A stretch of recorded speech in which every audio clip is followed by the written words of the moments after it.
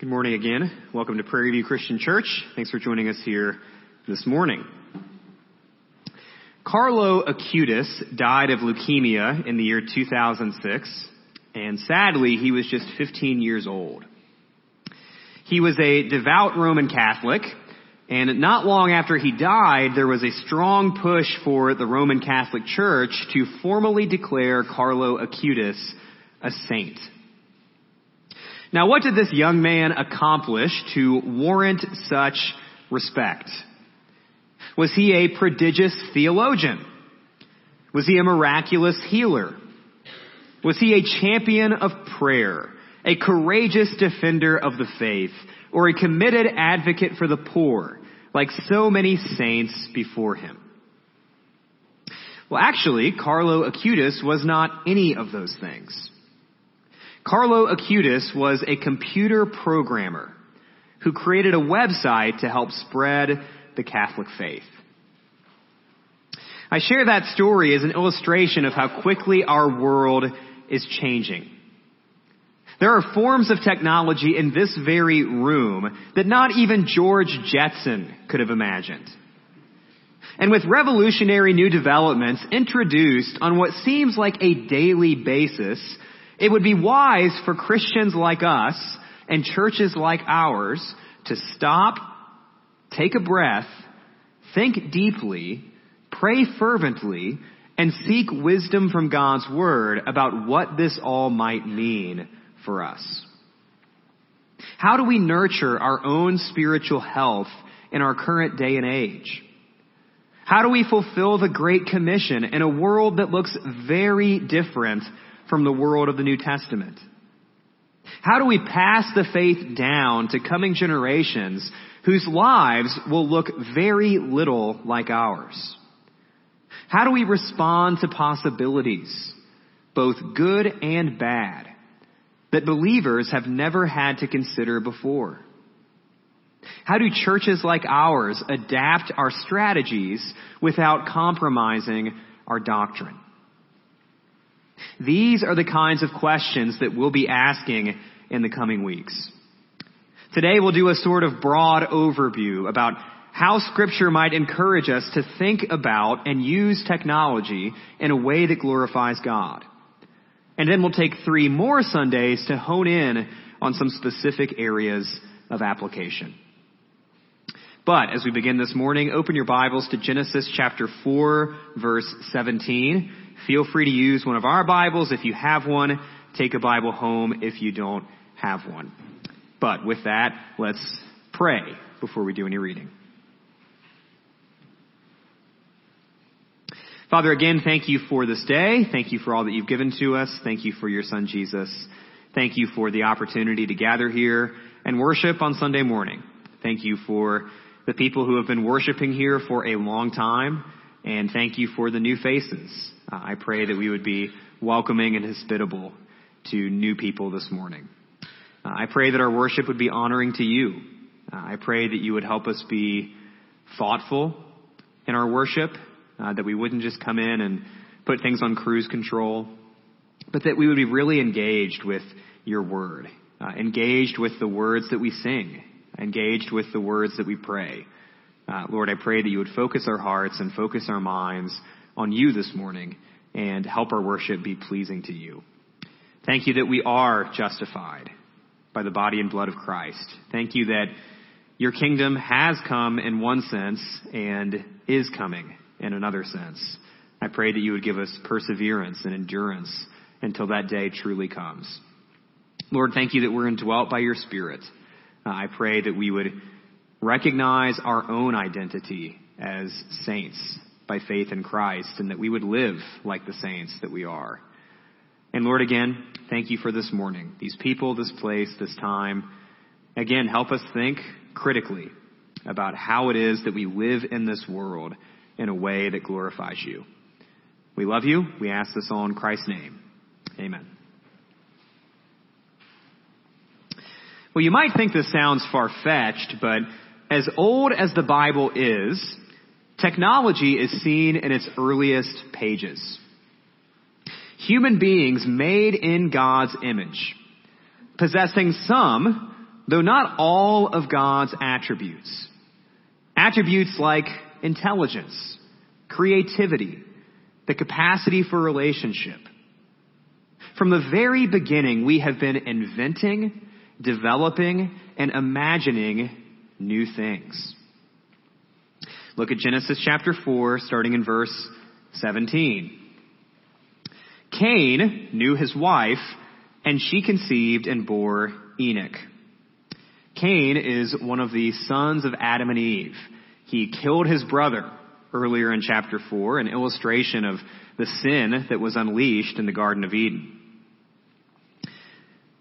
When he built a city, that's a big technological development, the first city we see in the Bible, he called the name of the city after the name of his son, Enoch. To Enoch was born Irad, and Irad fathered Mehujael, and Mehujael fathered Mehushael, and Methushael fathered Lamech. And Lamech took 2 wives. The name of the one was Adah, and the name of the other Zillah. Adah bore Jabal. He was the father of those who dwell in tents and have livestock. His brother's name was Jubal. He was the father of all those who play the lyre and pipe. Zillah also bore Tubal-Cain. He was the forger of all instruments of bronze and iron. The sister of Tubal-Cain was Naamah. So not long after they leave the Garden of Eden, humanity is doing, discovering, and making new things. Of course, some of this technology is good. The ability to farm and raise and tame animals. The ability to play music. The ability to create tools of iron and bronze. All of those things can be used for humanity's good and God's glory. But we also know that these same abilities can be used to our detriment and can be used against God's good purposes and God's good design. You can use nuclear energy to power a city, or you can use it to flatten a city. A historian of technology at Georgia Tech named Melvin Kranzberg once wrote, "Technology is neither good nor bad, nor is it neutral." Technology is neither good nor bad, nor is it neutral. We'll come back to that in a moment. Paul Virilio wrote, "When you invent the ship, you also invent the shipwreck. When you invent the plane, you also invent the plane crash. And when you invent electricity, you also invent electrocution." Every technology carries its own negativity, which is invented at the same time as technical progress. So neither good, bad, nor neutral. There are other examples of technology's impact in the pages of the Bible. In Judges chapter 4, the Israelites, as punishment for their sin, fell under the power of the Canaanites. They cried out to God for help because their oppressors had 900 chariots of iron. That phrase is repeated throughout the story. 900 chariots of iron.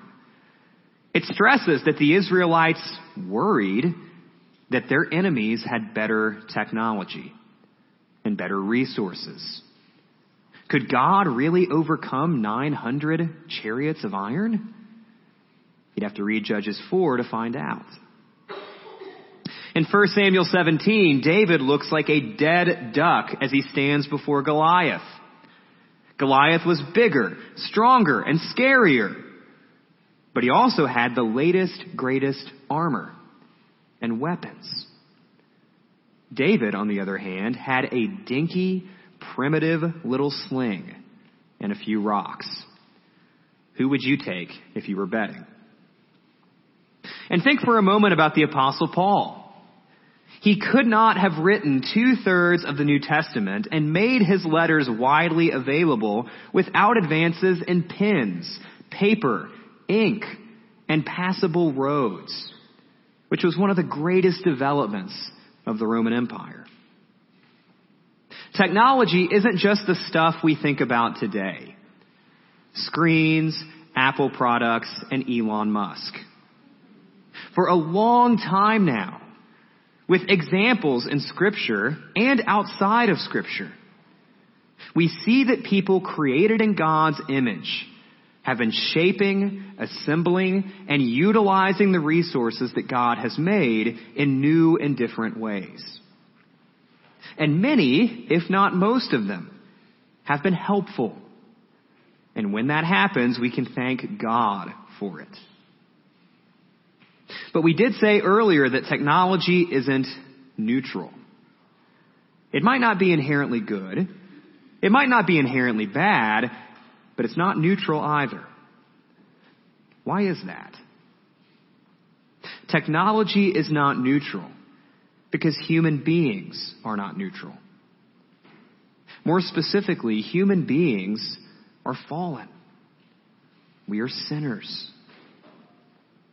Many of the most amazing technological advances that we take for granted have been accomplished by some of the most godless people you can imagine. We can chalk that up to God's goodness, God's providence, His common grace. But sinners like us are also frighteningly capable of doing and producing some very bad things with the help of technology. Maybe the most obvious example of this in Scripture occurs with the Tower of Babel. Turn ahead a few chapters to Genesis 11.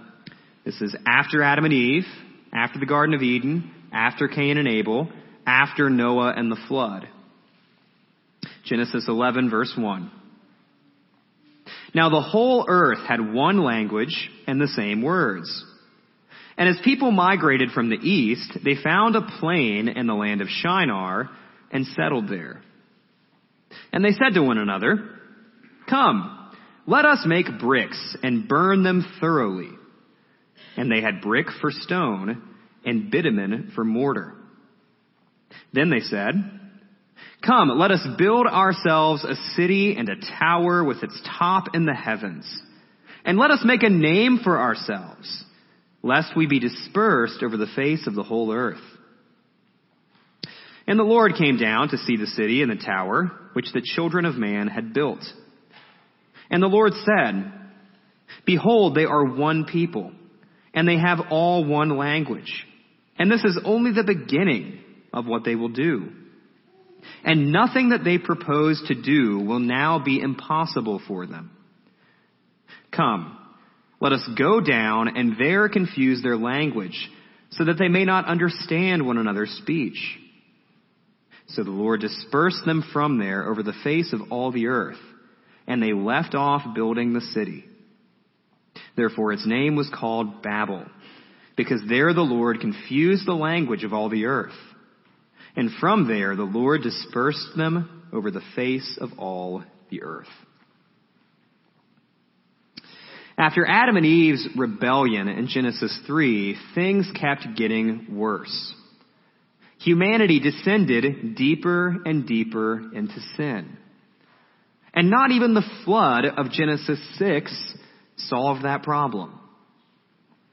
And in Genesis 11, we see what may be, both literally and metaphorically, the peak of humanity's rebellion against God.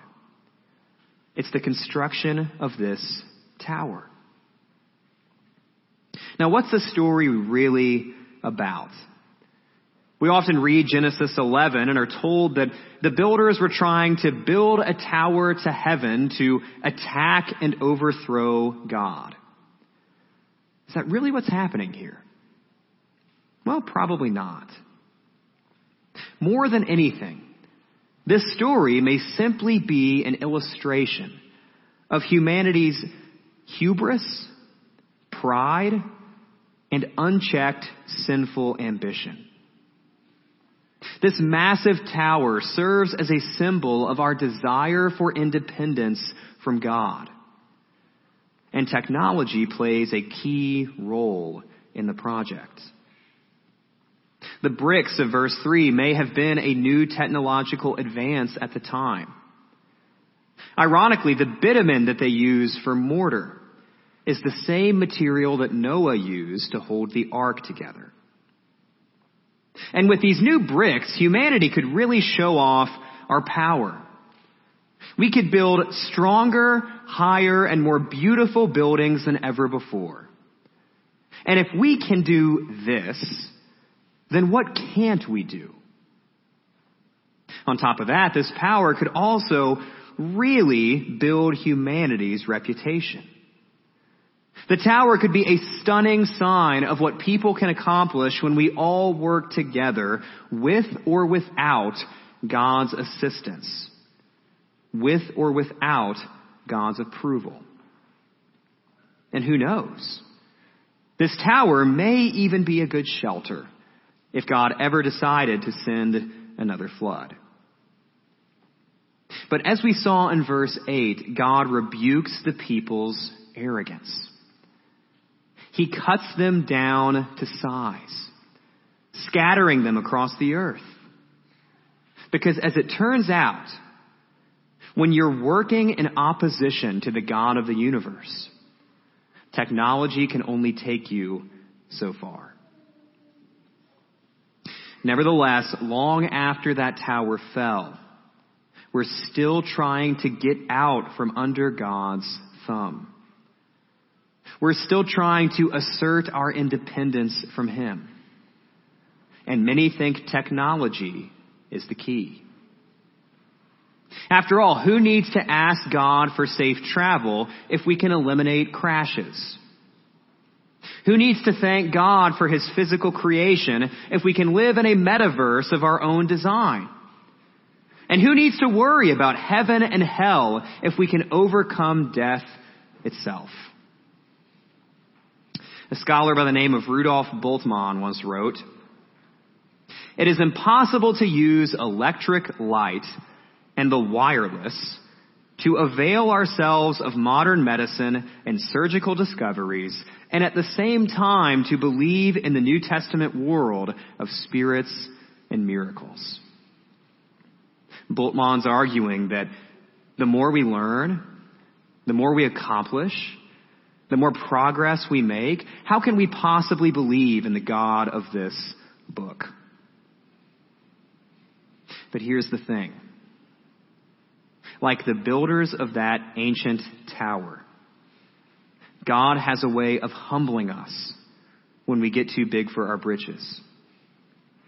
Just when we think we've made it to utopia, when we think that we can finally eliminate our need for God once and for all, that we can finally eradicate the effects of sin in our world through technology, just when we think that, the reality of the fall creeps back in and crashes the party. So back to our big question of the morning. How should Christians like us and churches like ours use and think about technology? We said earlier that technology is not inherently good, not inherently bad, but also not neutral. On top of that, Scripture doesn't always address the specifics. There's no chapter and verse telling us at what age your child should get a cell phone. There's no chapter or verse telling you whether or not you should get a COVID vaccination. There's no chapter or verse telling us how to create a God-honoring TikTok. And because of that, we need discernment. Discernment is the art, the practice, and some might say the gift of seeing through things in order to separate the good from the bad. If you're hoping to develop discernment, prayer, Scripture, and Christian community, being surrounded by brothers and sisters in Christ, is a good way to start. One question that might aid us in discernment, not just with technology, but with pretty much anything, is, can I take this thing? Can I take this practice? Can I take this opportunity and use it for God's glory? Or, as Craig mentioned earlier from 1 Corinthians 6, is this helpful? Can I use this for God's glory? For example, can the internet be a useful tool in our efforts to obey the Great Commission? I think the answer has to be yes. It allows us to share the gospel with more people in more places than ever before. It gives us a kind of access to doctrinally sound and practically helpful resources that Christians in the past could have only dreamed of. Can medical advances like surgeries, vaccines, and antibiotics be used to glorify God and improve human flourishing? Absolutely they can. Can new scientific ways of addressing food and water shortages be a means of loving our neighbors? You bet they can. Smart, creative, tech-savvy people can use these things to fulfill Paul's guidance in 1 Corinthians 10, verse 31. Whether you eat or drink or whatever you do all to the glory of God. Give no offense to Jews or to Greeks or to the church of God, just as I try to please everyone in everything I do. Not seeking my own advantage, but that of many, that they may be saved. How can we take this technology and use it towards the same ends that the Apostle Paul used it? The glory of God, the advance of his kingdom, that more people might be saved. And how can Christians like us enter into fields of technology to make good contributions that might glorify God? That will all require discernment, great thought, and great prayer. And of course, we must also discern the dangers. The same internet that can be harnessed to share the gospel with countless people can also expose people to horrible, irredeemable things. Good medical advances can glorify God.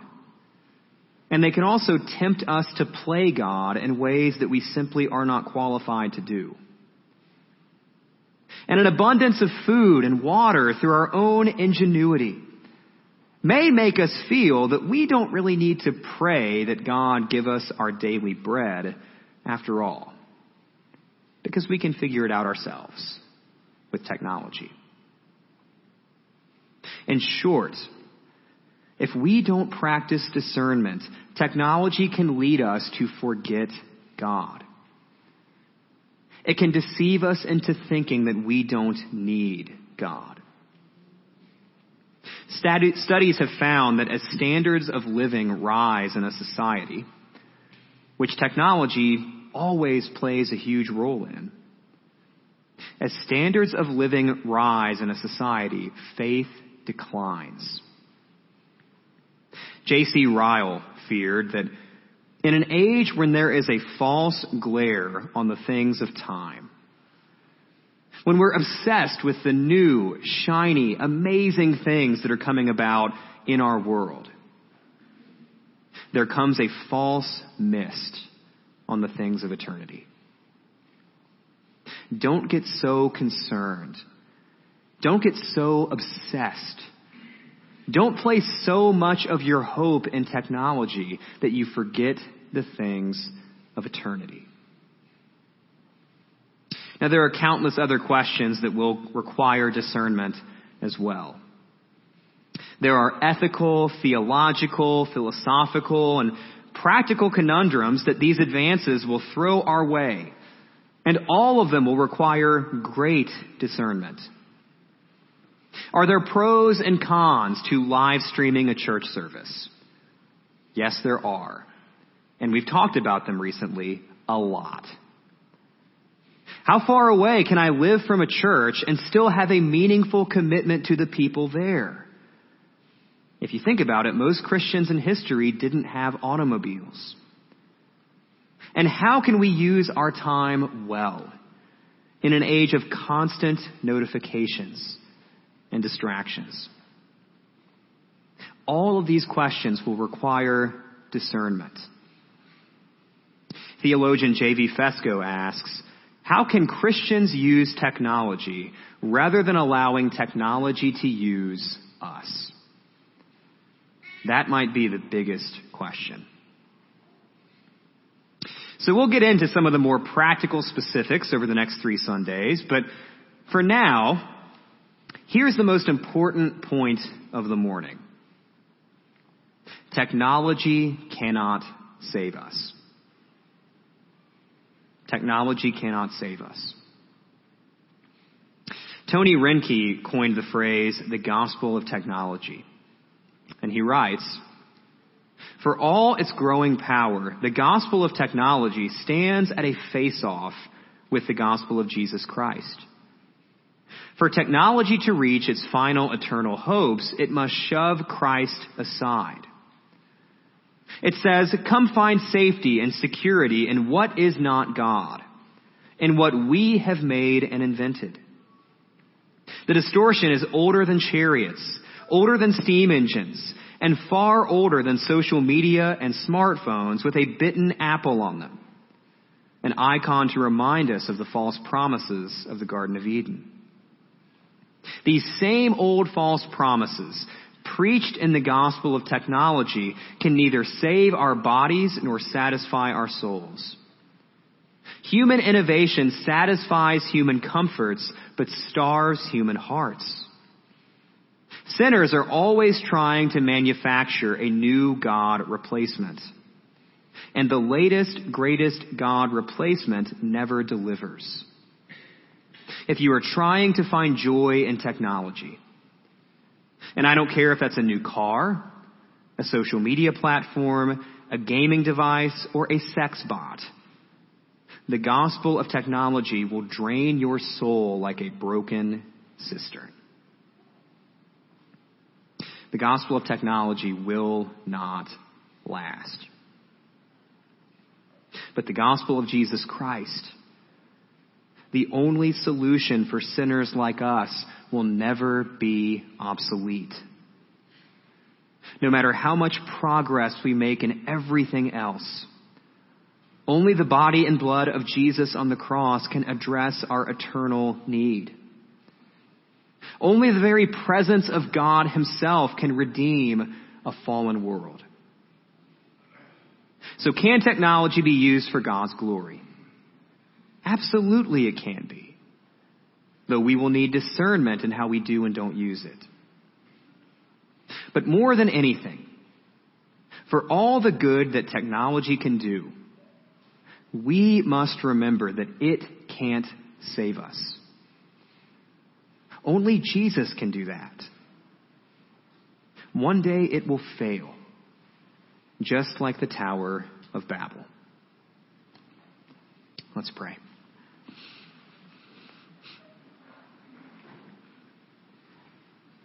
Father, again, thank you for this day. Thank you for this time that we've had together to worship you. Thank you for opportunities to read your word. To read your word and look for answers and find things in your word that we may have overlooked before that can provide answers. And Lord, even though your word does not address every single situation we find ourselves in specifically, you give us endless wisdom in your word. And I pray that we would search your word for that wisdom and take that wisdom and apply it in ways that are beneficial for us and glorifying to you, with questions like these and with other questions as well. I pray that you would give us discernment as we figure out how to live faithfully in a world that is changing at a breakneck pace. I pray that we would remain faithful to you when we're tempted to place our hopes and place all of our dreams and place all of our stock in other things that ultimately will fall short. Lord, I pray that you would watch over us, that as we said earlier in the service, we would not place our hopes in horses and chariots, And even though our technology might surpass horses and chariots, our technologies can't hold our hopes either. So Lord, help us place our hopes, place our faith in you. Use the things that we have in this world in a way that glorifies you. Figure out which things to avoid entirely. And ultimately remember that you are our Savior. We are not our own saviors. We're not here to make a name for ourselves. We're here to glorify your name. So I pray that you would help us to do that. Thank you for your Son, Jesus Christ. We love you, Lord. We ask this all in Jesus' name. Amen.